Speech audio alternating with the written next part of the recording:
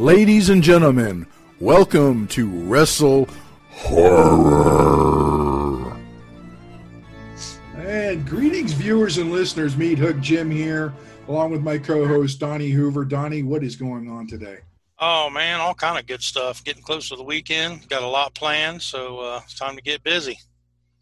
Well, on this episode of the Wrestle Horror Podcast, we've got a special guest. He actually coined the name Meat Hook Jim. I am, of course, talking about one quarter of the Big Scary Show, Jason Storm. Storm, how is it going, man? Oh, yeah. Welcome, Wrestle Horror guests. You're in for a treat tonight. Oh, yeah. Hi, everybody. All listeners. Jim, Donnie, good to be here tonight. Oh, yeah. I don't think we've ever started a show off that way before. No, you've never had anyone channel the ghost of Randy Savage? Not yet. That's a good way to say channeling Macho Man Randy Savage. That was great, Storm. I almost died when he died. They said on the radio, "Oh, Macho Man Randy Savage had died of a heart attack." I almost drove the car sideways, off the highway, just screaming in sideways. Could have been bad. So, Storm, you and I have known each other for a number of years. We've done Big Scary Show for 8+ now. We're at 8.5, I think. Something like that. 8 3/5. But I also knew that you were a big wrestling fan, and that's where I want to steer the conversation initially. Growing up in the Northeast, I'm assuming that you were a big WWF, WWE fan. Yeah, no, I think the McMahons, Vince and his father, you had to. I think, when you're born in New Jersey or New York, you have to sign over that you're going to be a WWF fan. And pretty much, is the only thing that'd be on, because it'd be on the cable access up here because they get that on there. And then nothing was better than the Saturday night wrestling, which was always fantastic. I'm a night owl. I'd stay up. Oh, Saturday Night Live. Oh, no, it's wrestling. Woohoo!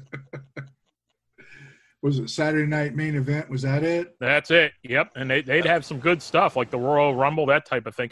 My father was never going to buy a pay-per-view, so that was like the closest to a pay-per-view that you could get in the 80s and 90s if you weren't buying it. Okay. So when did you start watching wrestling? Watch it into that Glow. Glow was like a big thing. That was Sunday after church. We're going to watch the gorgeous ladies of wrestling. And then you catch it when it's on. Sometimes they do recap shows and stuff. And then, when you started having the Monday Night Wars with Raw and Nitro and cable and stuff, I'd get into watching and have it on the Mondays. And then really in college, you'd watch it with other wrestling fans. It's one thing to watch it with, your brother and sister, and you still got to do your homework and stuff that night. And when you're in college, you got a couple of beers and a couple of your buds sitting on the couch. That's when wrestling and their bad writing is the most fun. Yep. It's funny you mentioned Glow. And on previous episodes, we've had both the Royal Hawaiian and Hollywood on Wrestle Horror. Oh, fantastic. Twice. Yeah, twice each, and I'm sure they'll be coming back again here shortly. And they've gotten a nice little pop, and people remembering they exist with the I think Netflix series, and that's always a plus. And they are true real wrestlers. I'm glad that some of the shows have gotten back to that. Sometimes pushing a little too much, but the whole diva thing that they're doing years ago, even WCW, it was like, it's a pretty face, and let's see the smallest wrestling outfit we could possibly fit on them. But now you got some really good technical, athletic wrestlers in there, and it's not just harsh screaming. Well, not all the time. They do still use that, which I don't. And then the bad trend that they're doing right now in WWE is they're gluing Muppets onto these poor women's head. Sasha Banks, I just see a purple Muppet on her head. And this week they had like Muppets on everybody's head out there. Everybody's got green flowing hair and stuff going on. It doesn't even look right. It's like, that can't be healthy.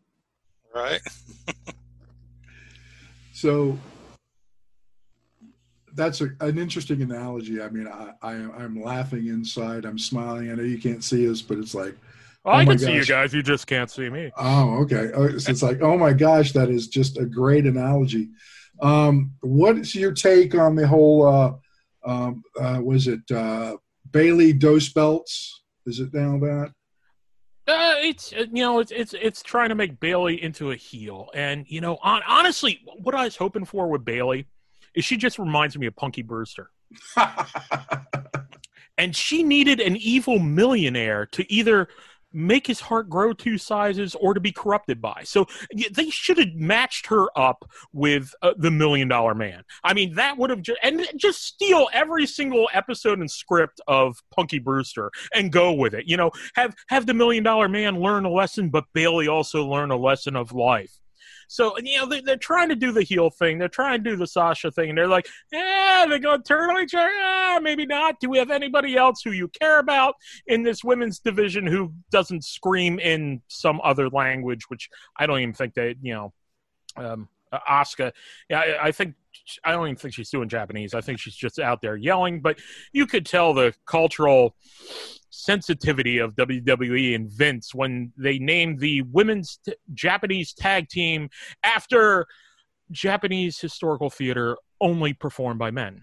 Yes, the Kabuki Warriors. I'm like, hey, Vince! Love the social sensitivity there, Vince. Thank you. What scares me is I think if any WWE writers listen to the show, they're going to go, that's a good idea. I've been asking them to steal my ideas for a while. I won't keep falling asleep during Raw. Oh, man. This is very I love the way you rant, Storm. It's been something that I've enjoyed since we started doing the show, and even when we were doing the old podcast. So. Oh, yeah. I try. I want to bring a little energy and stuff to it, and I got a nice tasty beverage, keep it going. And then, I love ranting about this stuff. And I'm a wrestling fan, but I'm also a wrestling cynic. There are some things that they do with the scripts and going with it. One thing that I hate, and I was thinking about earlier before we came on, I'm like, who are my favorite wrestlers? Who have I liked during the different times and stuff? And, Big Boss Man is one of my favorite because I was an overweight white kid growing up. Of course you love Big Boss Man. Undertaker, he was cool. And, Mick Foley was one who I liked, The Rock. And I was thinking, I never got into Triple H and the whole Degeneration X fan. I was never big fans of it. And I was thinking, what is it that I like and don't like about wrestling? One of the things I hate during a match is the fake injury thing. Okay. That gimmick's so played out. Oh, my knee. Oh, but I'll jump off of it this way and stuff. I think it's so played out, and because they sort of want wrestling to be taken more seriously and to showcase the athletics of it, you can't tell if a wrestler has a fake injury or a real injury because they just write both of them in the script now. If it's written into it, it's fake because it's in there with it. So you can't – the storyline's mixed with that. And thinking back, Mick Foley never faked an injury. The Rock, he didn't have to fake an injury. Boss Man, no, he'd usually be unconscious before he'd fake an injury. So, I think that has – shaped which wrestlers I really like, which gimmicks I really like and stuff out there. I just, sometimes like the fun stuff. Stone Cold Steve Austin bringing out some random vehicle at the end and, beer, milk, whoever the sponsor of the week is, that's a fun way to end the show. But even the 3-hour format, I think, starts to lose me too because there's so much stuff in the middle. It's a long day from work. We don't get going with the wrestling till 9. I find myself falling asleep. Like whatever the hell they did at the end of this one with, rioters burning down a fake substation in the back or whatever that they did. I fell asleep through it. I don't know if it's good or not. Shane with, strippers that have change coin machines on their belts because you're not giving them dollars, you're giving them quarters. In a ring in a basement with no ropes. I mean, you guys, even with the independent stuff and things, you probably looked at it and go, well, that's cheap. You didn't even buy any ropes. I mean, at least, put up rope you got from Home Cheapo or something. Why have the poles in a ring if it's just going to be, a performance stage? We're going to do Peter and the Wolf and the little Fight Club vibe to it. But again, no, fell asleep, so I didn't catch anything else. Okay. So that's where that payout gets lost. What I heard is they're going for the whole shoot fight vibe, which obviously is failing miserably in my opinion because it's still scripted. Yeah, I mean, and they're going anything that can go, and you can script it and be good and stuff. You can let these guys go. I mean, you guys know with the independent leagues and stuff, you have a little bit of scripting, but it's a little bit more organic. You don't have to try and appeal to every 13-year-old out there because you gotta sell 6 T-shirts or you're done. You can do that with showing the performance of these wrestlers and having them understand their gimmick a little bit, or throw them with a good manager. Let's keep hiding all the good managers in WWE. Well, I gotta agree with you there because working with Donnie at some of his shows, I've looked at his run sheets and it's pretty much do this, do what you want to do, here's the finish. It's very organic, the matches, and that's what I enjoy about it because they don't have to make Vince happy. No, and that's how, especially in the independents, that's how you're going to get something to be viral. You can't manufacture something to be viral. You have to have something that really works. One of the things that's gotten overused in WWE, and I don't even know ACW, whatever it is, AEW. That's it. I see 100 posts on it a day. I can't remember if they really got any traction with any fans and stuff. I love their cruise thing. That was pretty cool. But when the crowds, when you're at a match 10, 15 years ago and the crowd started chanting, "Holy shit," it was worth it. Now I think they got plants in there because they're chanting for no reason, and it's like, oh, you just want this chant going. All right, you're so bored with the match out there, you're just going to chant it so that you get some pop in the room for yourself because the nachos were too expensive. That's the thing, the live shows and house shows, there is such a different feel, and I gotta say that they're good with knowing their city and stuff too. WWE would come to Providence a lot, and Providence isn't really a huge center for them to go in, but you still get 12, 15,000 fans packed in there if you do it right for a wrestling event. But there's some good matches, and they'd really line up some good storyline there. And other than John Cena's father always getting knocked out on the floor and getting to craft services before everybody else, there'd be some good matches. Even that end better than the dark match at the end. The dark match would be a little fun or something here, but I've seen street fights with Hart. I've seen when I always get his name backwards. The yes guy. Oh, shoot. Daniel Bryan. Daniel Bryan. I always call him Brian Daniel, which is his real name, I think. Yes. Close. Yeah. I sometimes I'll get the listeners, if I get the wrestlers mixed up, part of it is comedic effect. Part of it is I forget who the hell they are. So, and it's also annoys some of my, real diehard wrestling fans who take it too seriously. Like, if you think there's a real draft, you're taking it too seriously. But the one where Daniel Bryan was with the Wyatt brothers and stuff, and then he turned back. He took off his gas station overalls and was yesing with the crowd. That was in Providence. That was a fantastic match. I think there's a cage involved. Say that was the cage match, I think. It was great.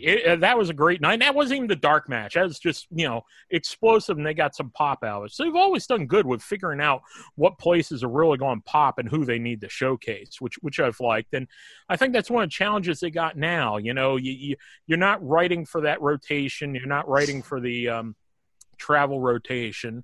I think stuff like AEW has actually been good for WWE because if you didn't have AEW with the wrestlers in the stands yelling, they would never have done that. It would have been like it started out: 2 guys in a ring and a ref, the fans going overhead and just thunk, thunk, thunk, grunt, grunt, grunt.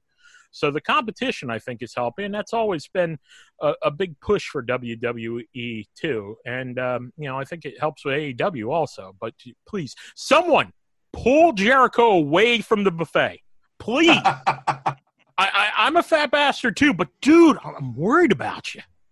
Oh wow, He was wearing some like 40-pound capacity leather pants, and they were about to rip one interview. I'm like, oh my, oh dear, no. Slacking off on his DDP yoga. I don't know what it was. It keeps leaving the belt at the Old Country buffet. It's not good.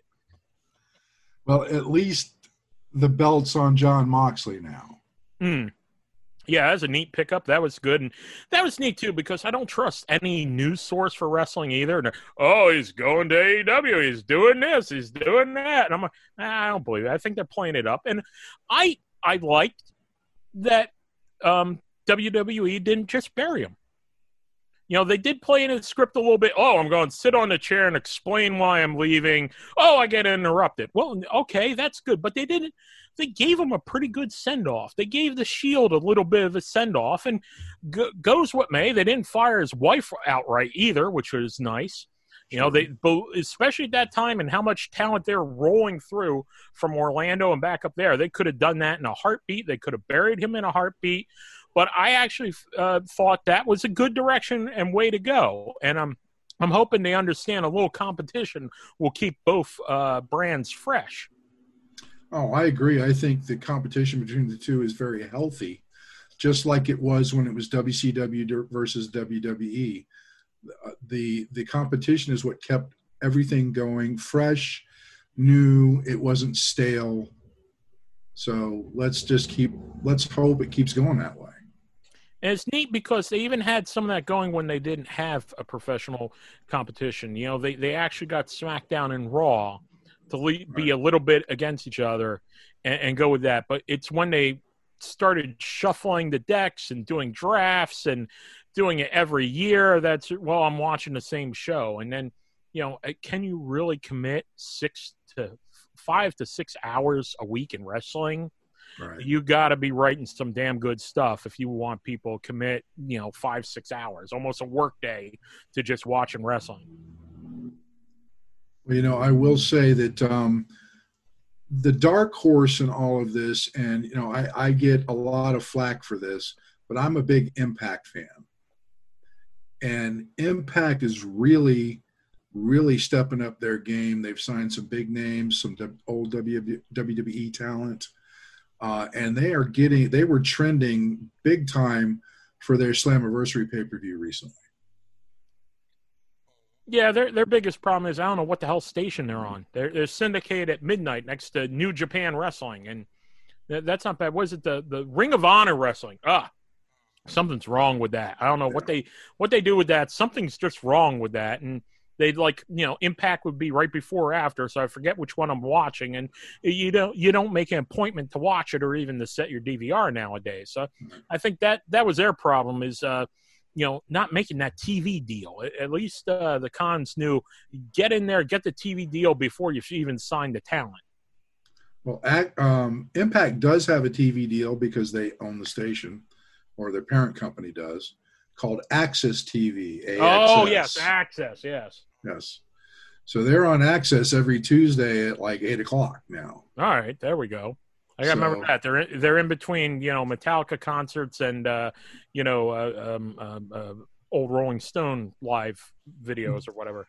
Right, but they're gaining steam. They're gaining recognition.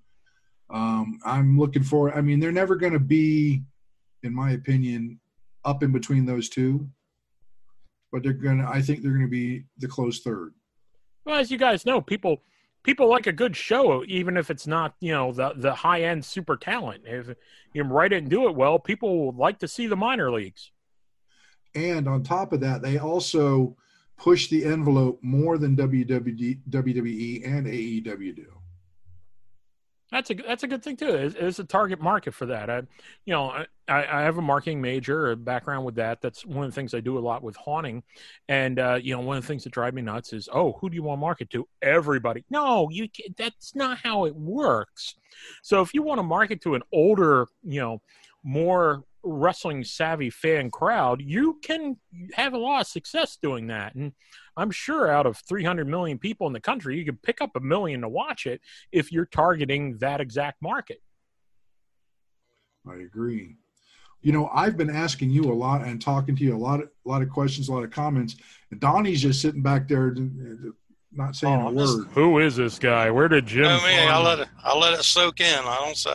If they're talking, I'll sit here and listen. I was going to ask Donnie, do you have any questions for Storm? I was just going to ask him about, like, he had done the Macho Man impersonation, and he mentioned Big Boss Man, and I was just going to ask him who his favorites were, like growing up and when he got into wrestling and all that. Well, being such a fan of horror and Halloween, of course, Undertaker. Paul Bearer was fantastic. Ooh, Undertaker! Ooh, we got to do something with a casket. I mean, fantastic with that.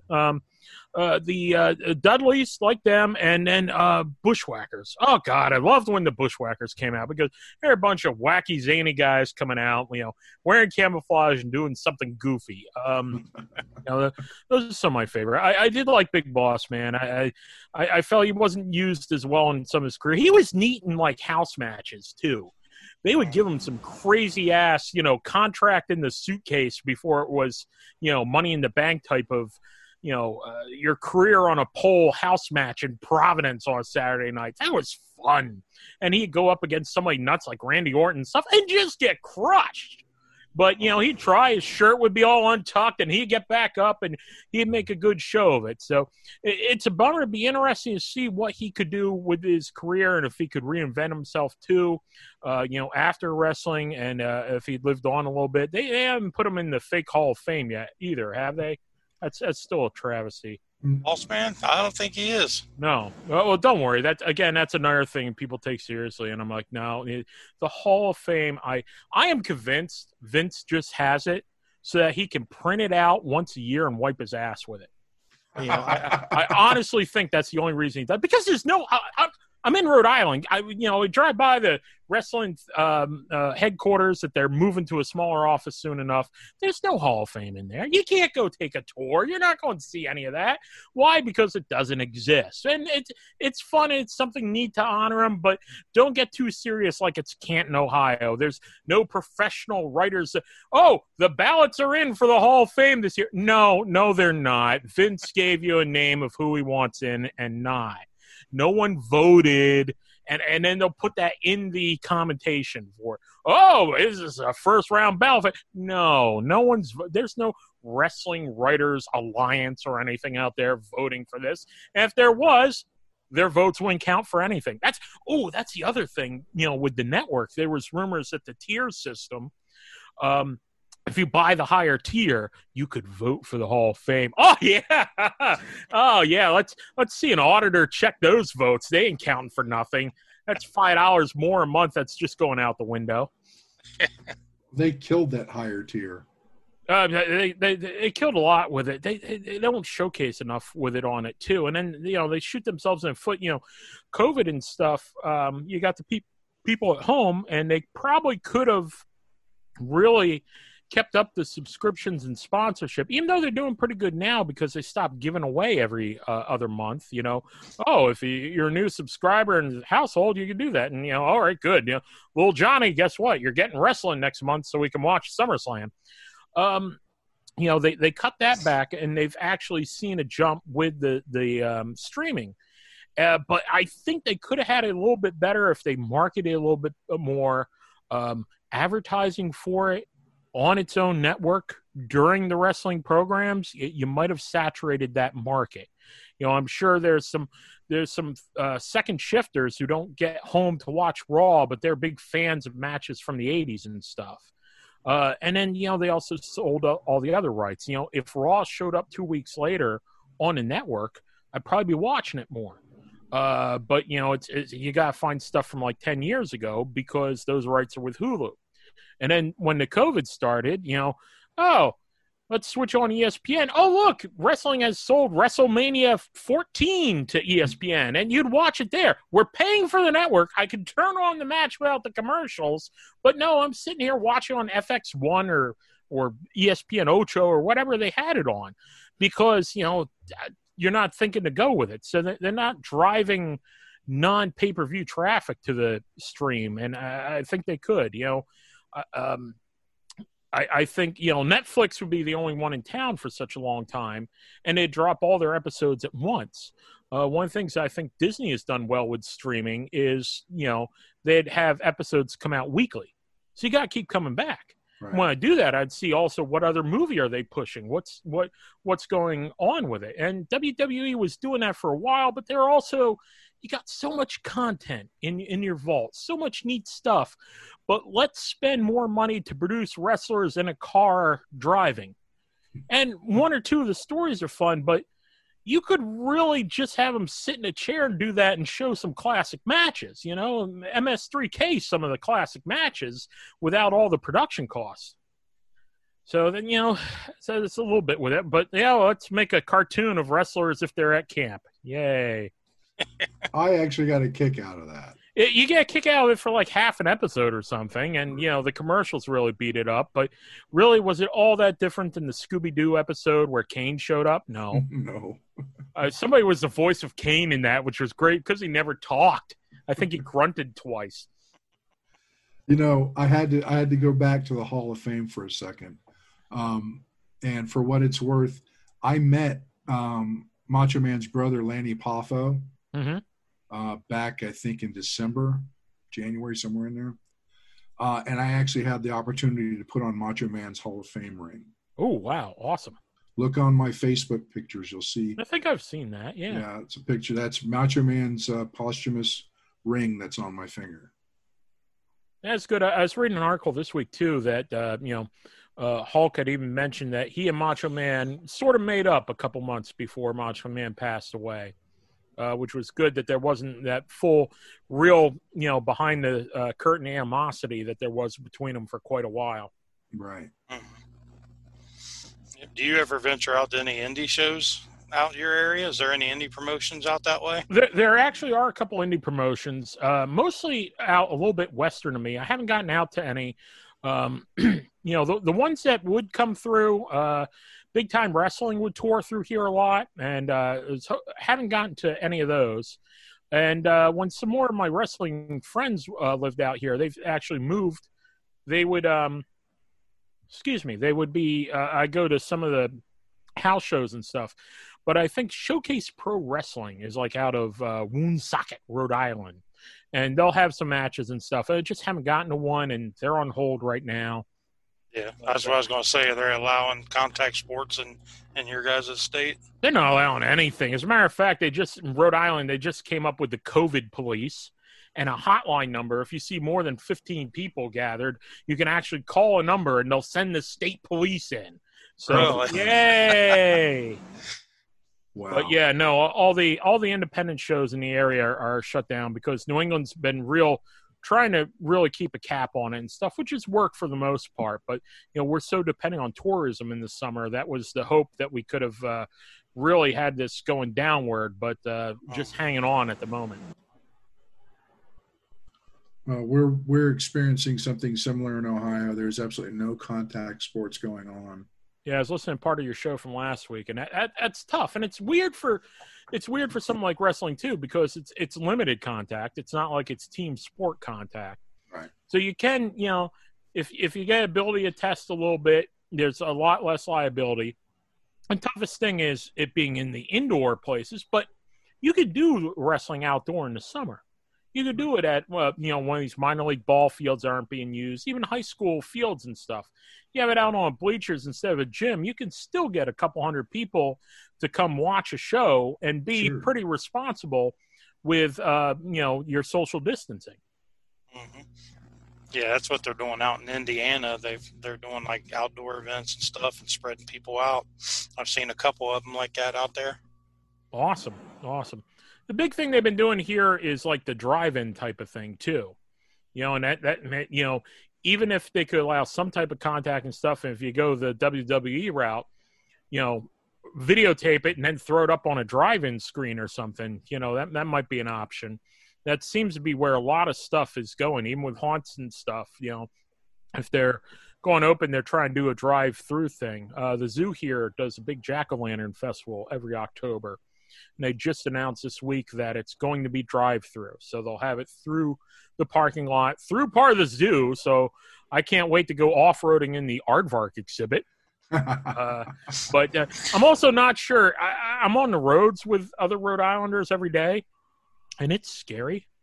I mean, frightening scary. So I don't know how well a drive-through through the zoo surrounded by scary gourds is going to go. That something bad is going to happen with that, and there'll be a car upside down in a lake, or in the penguin exhibit or something. Yeah, it's like you brought that up. I've heard there's supposed to be people are going to experiment with like drive-through haunts and that kind of thing. What's your guys' thoughts on that? I don't know how that would work if you got a guy with his foot on the gas and you scare the shit out of him. It's like, Right. it might not end very well. I worked at a haunted hayride for 10 years, and even with your own drivers, and it's not even as much as worrying about the drivers. It's your actors. That you can drill into them so much, that safety, and they get that thrill, they get that overzealous thing, and they'll try and get that last scare in.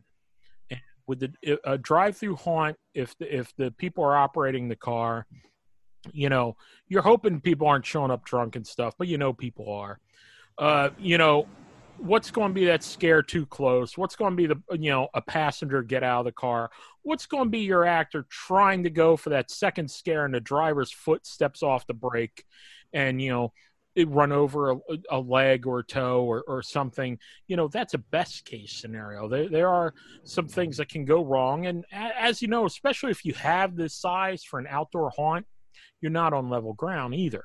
So, a car, you take the brake off and it can get rolling real quick and can be real sudden. And the lighting is the other thing too. When we're doing a hayride, it'd be the same drivers knowing the same track so that they could drive in the dark. So where are you going to have headlights on? They're going to blow up all your scenes and stuff and take away, what you're hoping to express, or come up to the scene and turn off your lights. Well, you've already overexposed everything to the light. You've gotten there. Now your actors, their eyes got to adjust and to know when to go and stuff. It's not impossible. Can be done the right way. It's just going to take a lot of extra precaution and some creativity, which is the neat thing with haunters and wrestlers. One of the big things that are shared, and I think that's why it's such a cross market, is its acting and creativity. So while you get some of the egos, you can see them step up to something like this. I think you'll see more haunted themes, more haunts this October being able to run than some of your Christmas-like themes. I think you'll see Christmas things really cut back because it's going to be so much harder for them to do any type of seasonal thing. I mean, if we're still in the same type of scenario as we are now, will they let children sit on Santa's lap at the mall? Good question. Yeah, I mean, it's I think Halloween haunters, I think they can step up to this if they need to, if they can, if they have the ability to. But it'll definitely be interesting after it, and hopefully it can be. You do a haunt, you do it responsible. Maybe that can open up the door so that, states will be a little bit easier to have independent wrestling shows. Oh, look, this haunt was able to do it. We didn't have an outbreak with it. This January, we're going to let independent show with a cap of 200 people or whatever, go. We're going to have that contact sports with these restrictions because some things were able to be done. So hopefully, haunters, you can do it right, and you could set example for some of these states and really be a showcase. So, Storm, you've got your thumb on the pulse of what's going on in Rhode Island haunt-wise. Have you seen a lot of closures up that way? Not the big ones here. The biggest thing has been Salem has just announced they're not doing any of their city sponsored events. So the city sponsored parade, the fireworks, some of your outdoor markets and stuff, they've already said we're not doing it this October. And that's a big blow. That's a big tradition thing. But that doesn't mean there won't be private events. It doesn't mean there won't be, just people showing up to Salem in the festive attitude. Right now, that's the biggest one. I'm watching, some of the bigger haunts up here. We don't have some of the giant theme park haunts that you'd think. The theme parks up in New England are quite small, the handful that we have. And the three theme parks in the area really aren't known for their haunts either. It's a Six Flags, which is like the smallest one of them all, but it's way out in Western Mass. I think the Big E was canceled. I don't know if they've done a haunt there. Big E is like a state fair, but for all of New England. But I haven't heard on some of the bigger ones here, like Spooky World. I think Haunted Overload is still planning to go. They just gave a little tour to some New England haunters this past weekend. But, they've always done time ticketing. They've always had to limit availability because it's just so popular.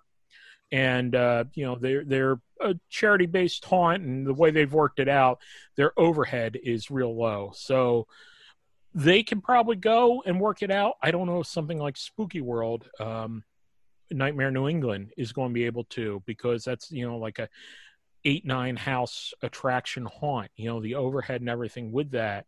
You get to such a limit, you got to have X number of thousand people a night or you're losing money. So I don't know. They might have to look at that line and draw it. And I think they're all playing it by ear with the states and hoping for the best, or if they got to do a toned down show.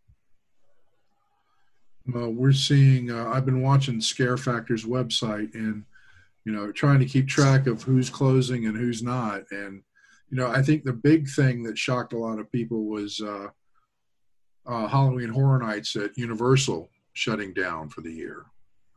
I mean, granted, given the fact that Florida has become like the number 2 hotspot, it makes sense, but still a big blow to the industry. Real bummer. And even some of that wasn't as much as the hotspot blow up as the financial situation Universal is. 2 weeks before they announced that they weren't doing Halloween Horror Nights, they did a huge cut of their creative and back of the house people, your accountants, the people who would build those sets, who would set that type of stuff up, who would write the stories and stuff. And part of me was hoping that wasn't an indicator for their seasonal events, because maybe they'll just whip out what they used last year and hope for the best. Right. But I think that played into it too. I think, the changeover, the promotion of it and stuff there. And when Florida did open up these parks, they didn't see as big of a pop as they had expected. So I know that there's a lot of hesitancy for tourism. So could you do Halloween Horror Nights and scale it back? Yes. Are you going to hit the threshold where you're not losing more money by trying to do it? And I think, the bean counters looked at it and said, that's not going to work. And creatively, do you want to do – there's nothing worse a haunt than a slow night that you just don't have that feel to it. That's – if you want to burn out a haunter, string together a slow night, bad weather weekend. Oh, yeah. It's that was every weekend at our trail. And it is. And that's the thing. That it makes it harder for you to want to do it the next year and put the energy into it. And, I think, that's part of some of these theme parks and stuff too. That's not just a money bottom line, but they do have to invest so much into it. And your creative people invest so much into it, is just going to burn them out and try so hard and see it fail. Or do you take a year off? So that's why, anybody out there, don't guilt any haunts that don't run this year. Right. If they think that they can do it and come back, go for it. We see so many haunts year after year that will try and say, oh, we're going to take a year off, and then never open again. Hopefully, decisions and stuff that's being done, we see these haunts come back for 2021. I've never been to Halloween Horror Nights. Do they do a Congo line style with the customers, or is it groups, or? It depends on nights and stuff. I haven't actually gotten down to the Halloween Horror Nights. I've had some friends who've worked with it, but they will have some constant flow. I think they've been working to, especially in the houses, but they have their shows and stuff. It's more immersive, especially at the theme parks. It's not just walking through a house with a constant flow. You'll have that, but you also have the setup outside of it. You have your queue line actors aren't working a queue line. Unfortunately, your beer garden salespeople are, which is a whole nother awful mix. But, what would be a queue actor for a haunt like ours are out in midways and entertain with that. And you still have the rides. So you can have capacity and people are at a show or at a ride or going through the house. So it's not the full crushing Constant Flow. And the other good thing is, too, they have such wonderful designers and stuff for their mazes that you can build that with Constant Flow in mind and still have that immersive scare, still give that ability to actors. One of the best uses of that, which would work with Constant Flow, I remember there's a haunt I went through on a tour years ago in Ohio. I don't remember exactly which one. And it had like a spinning disc at the end of the hallway. And it was lit up, and it was like over the doorway you walk through, but you couldn't see because the room was dark. And it was on a little ramp down. And you couldn't help but look at that spinning disc. So it drew your eye level up there, and you're able to be surprised at actors at the end of the ramp because you weren't anticipating them. You were just pulled up to that. And that's something that, is effective for a Constant Flow. When you have a busy haunt with something like that, you're pulling the eye level away someplace so you can get a fast scare in another direction. One of the things we did on our walkthrough at Trails of Terror where I worked, one of my favorite things we did is in between two scenes. We had a really dark area in our trail. We wanted to do something, but we weren't sure what. And there was a soundtrack, I was in the haunt industry at the time, and it was just children singing Ring Around the Rosie and laughing. And we just put that on an event box out in the woods. So when the group was leaving one scene, the actor could hit a doorbell, and that would trigger the event box, and it was on like a 45-second delay.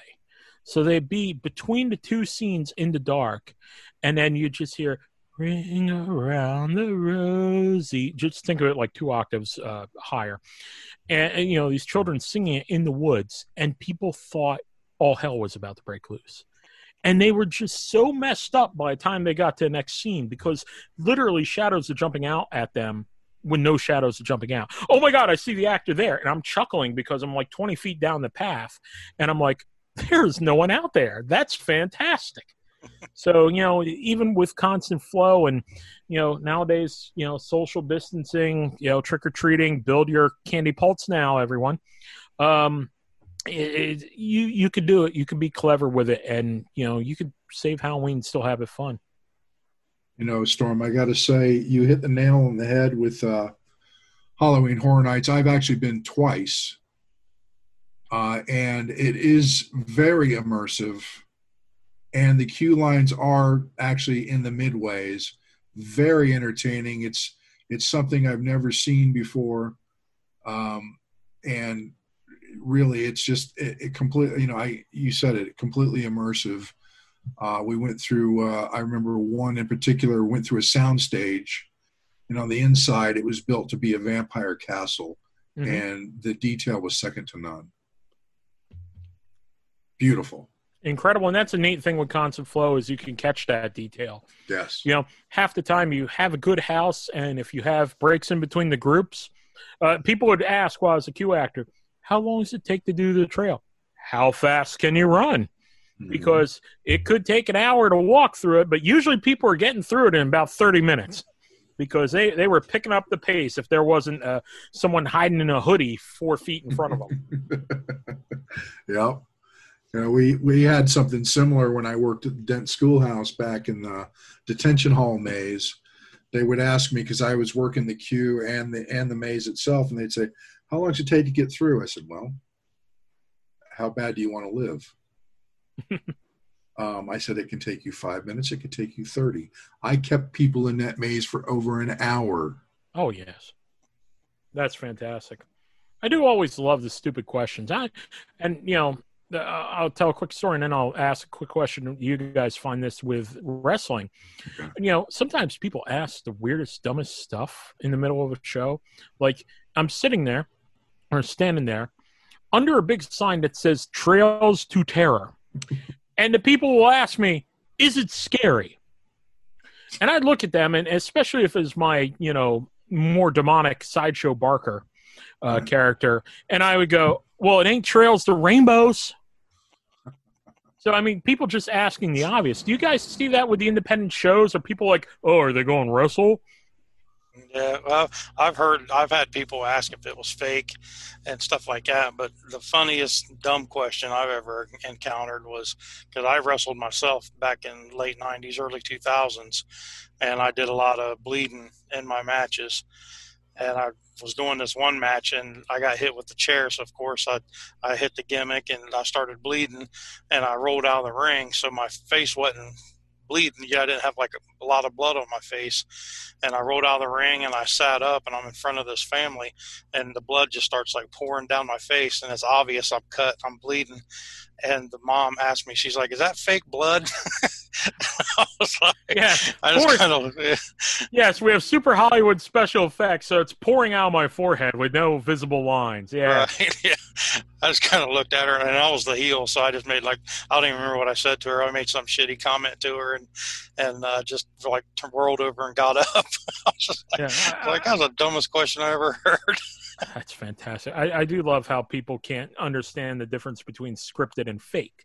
You know, just throw it in there. Scripted, it's fine. I mean, it's, people, especially in the 90s and stuff, and I've, watched wrestling and see if anybody else at work, and like somebody in the accounting department would go, well, how can you watch that? It's all fake. And I look at him and I go, well, so's Friends. And do you ever sit there and hope that one day someone would just pick up a folding chair and hit Ross in the head? Well, that can happen on wrestling. Yep. That's exactly it. And I know a lot of wrestlers, and, it just chaps their ass when people say it's fake, because it's not. They are very athletic people, and it takes a lot to do what they do.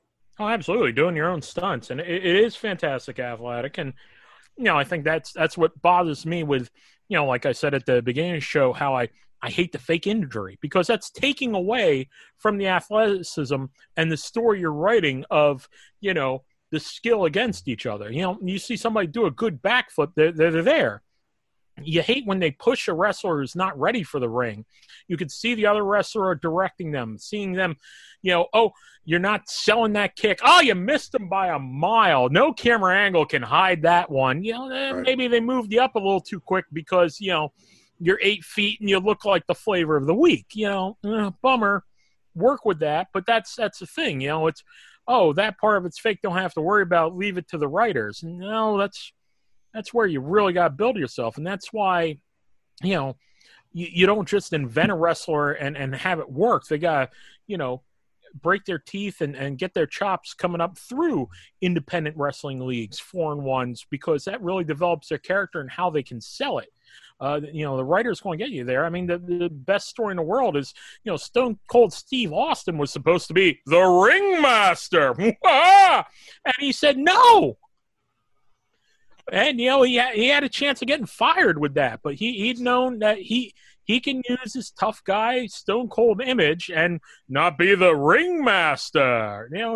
That's a very different alternate reality that could have unfolded right there, people.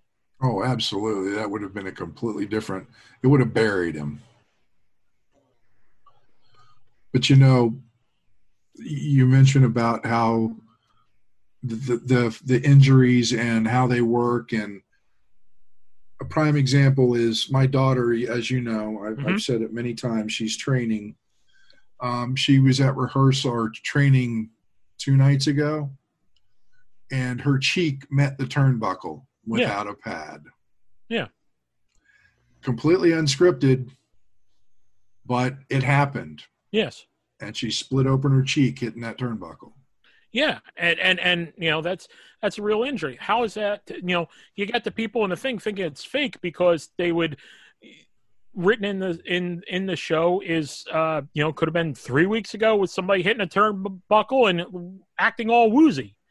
Or hitting the turnbuckle and their knee buckling and stuff. That's one of the lines which I think you want to be taken more as a sport. You want some of your storylines to be taken more seriously. Don't play around with stuff like injury, especially when injuries are such a real thing with the industry. Right. Do not murder Rey Mysterio.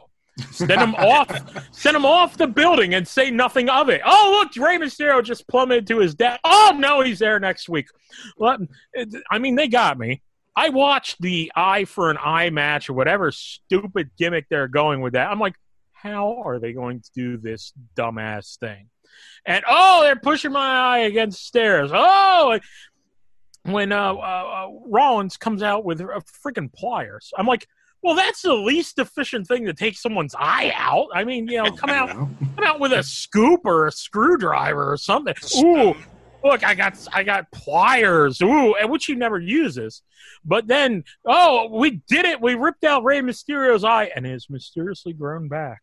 He still has his vision, and it's there because Rey Mysterio can die off the side of a building and then grow his eye back. I'm like, you guys can,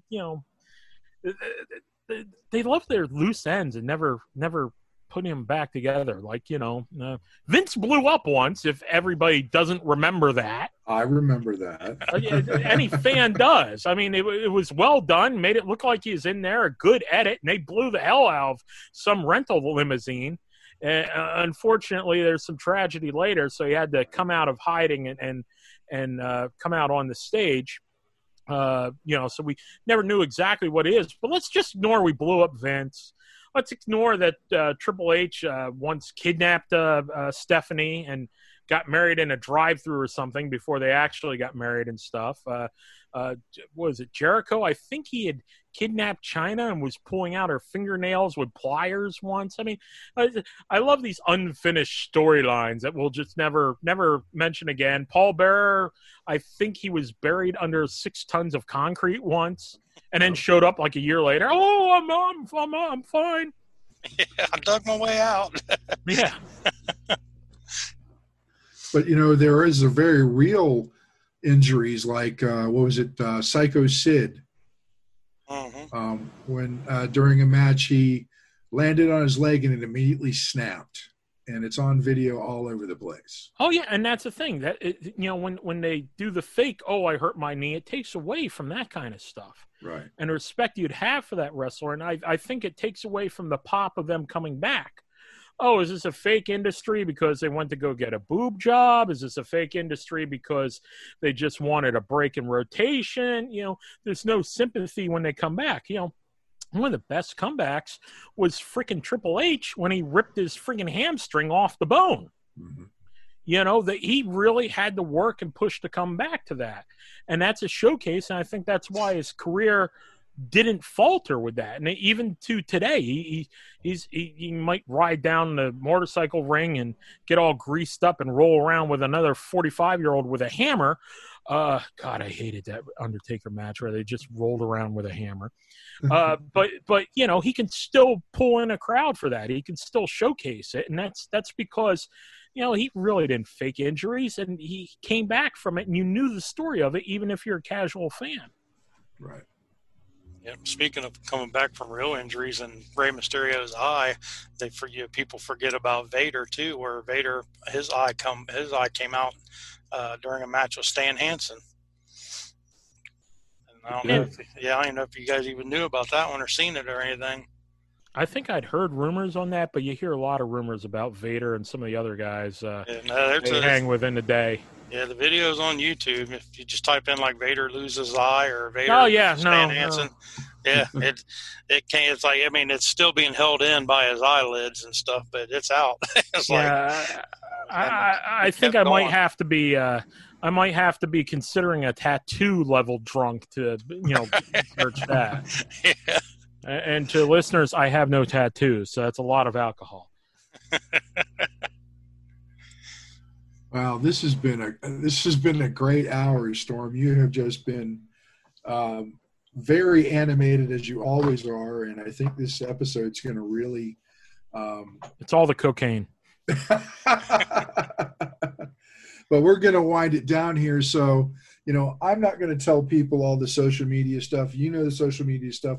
How can people find out more about you and about Big Scary Show? BigScaryShow.com. That's the best place to go, because then you'll find our links to, our Facebook pages, our Instagrams. We might even still have a Twitter and stuff on there, but that's where you go. BigScaryShow.com. You see our wonderful sponsors, you see our shows, and you can find out all the neat ways to listen to us when you want to pull up a new episode, how to subscribe, what streaming things we're on, all of them, what smart speakers we're on. All of them. Try it out now. Hey, Alexa, or whoever's in the room or whatever. What's the weather? See, I just screwed you up. But, ask your smart speaker to play Big Scary Show podcast. Just test it out right now. Go ahead, try. We'll come back to you. Now, but, on Alexa and all that, did you guys have the full episode? Like the length, time-wise? Yep. Is it? Nice. Not only that, but what's neat, too, is it'll pick up where you left off on some places. I know, one I go through goes through Apple Podcasts or Apple Cast or, Apple Teeny or whatever the hell they're calling it now.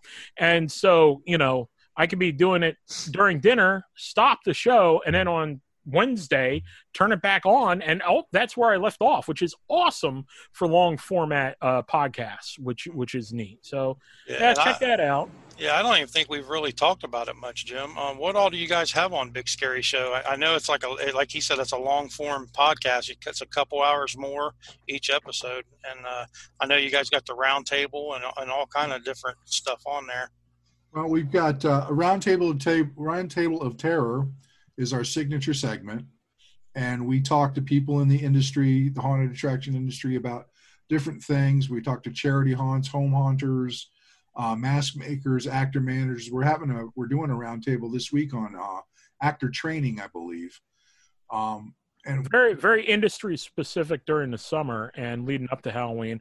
We also will talk with horror. We've talked with wrestlers. Right. We'll bring in anything with the pop media and anything that inspires. We're a haunted industry podcast, but it's anything that inspires it. You guys are a wrestling podcast, but you touch on anything with it. And if you like the athletics, if you like the wrestling, if you like the friggin', these goofy game shows they're on now, like the Ultimate Tag and stuff, you might want to listen to something like this, because this is where you're going to hear people who might be training for that, or the people who have a story and that type of athlete that you got entranced by without having to lose family members to car accidents and stuff like everybody on Titan Games, apparently.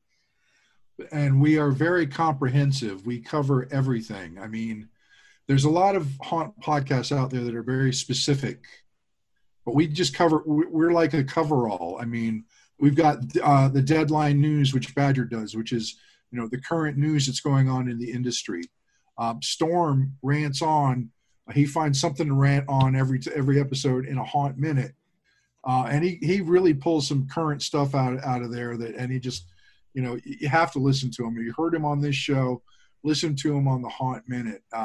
Myself, I'm doing a segment called Between the Corpses. And right now I'm going through a run of different funeral practices in different countries.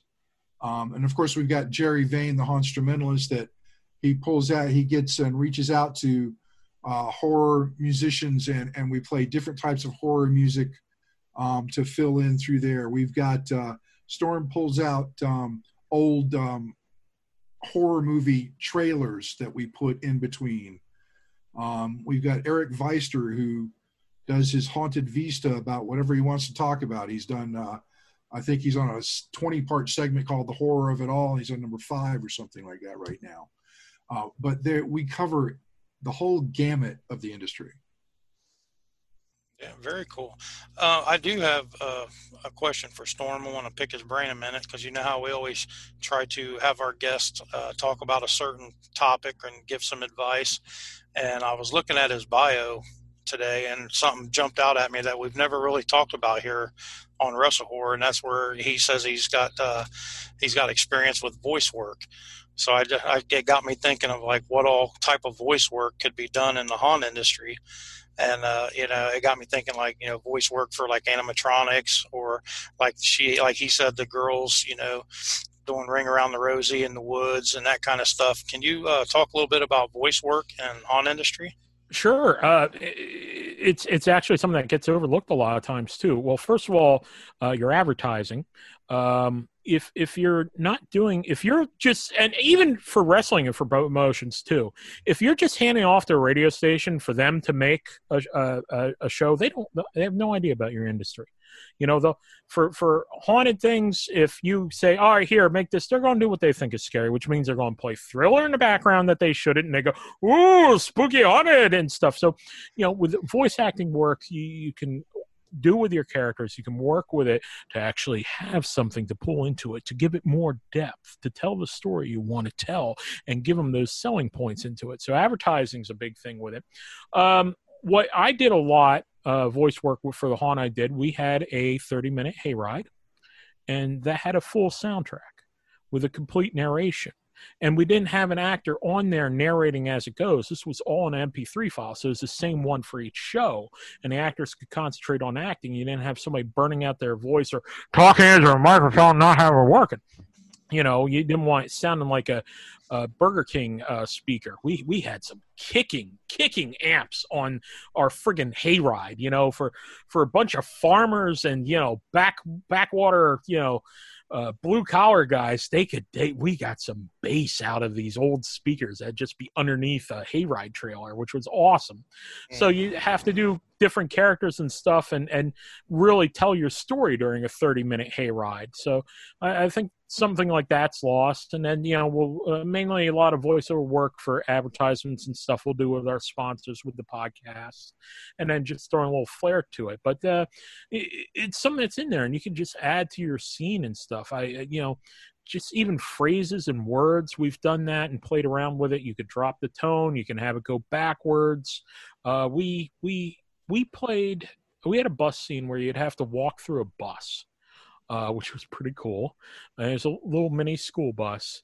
And we took just a regular singing, the wheels on the bus go round and round, and we slowed it down by about 60%. And it is nightmare inducing. So little stuff like that. And you don't have to go out and, hire a band and stuff to do this. You play around with your voice a little bit and, run it through the thing. You can sing, Ring Around the Rosary and, throw up the pitch a couple points, and you got your own thing to go. Very cool. Yep, just another facet of the haunted attraction industry that people don't really think about. And it's a very important part of it. Awesome. I've done a little bit of voice work. Backwoods Oddities, who's been on our show several times on Big Scary Show. Great friend of the show. Yeah, and he's been on Wrestle Horror as well. In the first year that I dealt with him, he contracted me to do some voice work for the intro to his haunt. And I did like a 2-minute narration as people were prepping to go into the haunt. Best way to save your house rules. We figured that out. Instead of having, somebody taking tickets and explain your house rules, just run a soundtrack at the beginning of it. Have them hit a doorbell button for an event box, or run it every, 6 minutes or whatever. Record when you can. You can add in the effect and go with it. You can even find a little bit more talent in some of your actors. You can get them to sit down and do part of it. And then they find that vested interest in it. You have them do something a little bit like that. You add their voice to it. And they're making sure to promote their friends. Hey, make sure you come out this weekend and you go to, the graveyard scene in the churchyard, and you're going to hear my voice telling you which cemetery stone to watch out for. And on top of that, when we do the intros for the Big Scary Show, we rotate. And sometimes we just do our normal thing, our normal voice, but other times we embellish and we make a little mini show out of the intro. We go wacky, zany radio show hosts every once in a while. I think I've done monster truck ones. So it gets interesting. It depends, how much coffee I've had, and if it's 2 a.m. when I'm remembering to record. Nice. So this has been awesome, Storm. The time is winding down. Absolutely, and we don't want anybody admitting to murder on their Twitter during this. So we don't want to keep this too long. All right, right. But once again, thank you so much for coming on the show with us. Absolutely. I'm glad that you were able to do so. I know you being a big wrestling fan, I knew it would be entertaining, and you did not disappoint. and I would not be too surprised if this episode gets some good numbers. Yeah, hit the numbers. Tell your friends about it. Absolutely. I will let you know when this goes on the air, but for now. Awesome. I need to bother all my wrestling friends with, here, you're going to watch, you're going to listen to this. Absolutely. They've got to, make them listen. Thank you again so much for myself and Donnie. We are the Wrestle Horror Podcast with our special guest, Storm from the Big Scary Show. And we will catch you on the next episode. Thank you. And thanks, everybody, for listening. Thanks, guys. It's been great coming out tonight. Thanks for listening. Make sure you follow us on all of our social media outlets. Facebook.com/WrestleHorror, Instagram @WrestleHorror, Twitter @WrestleHorror, on our YouTube channel, the Wrestle Horror Channel. Also, you can find us at www.wrestlehorror.com.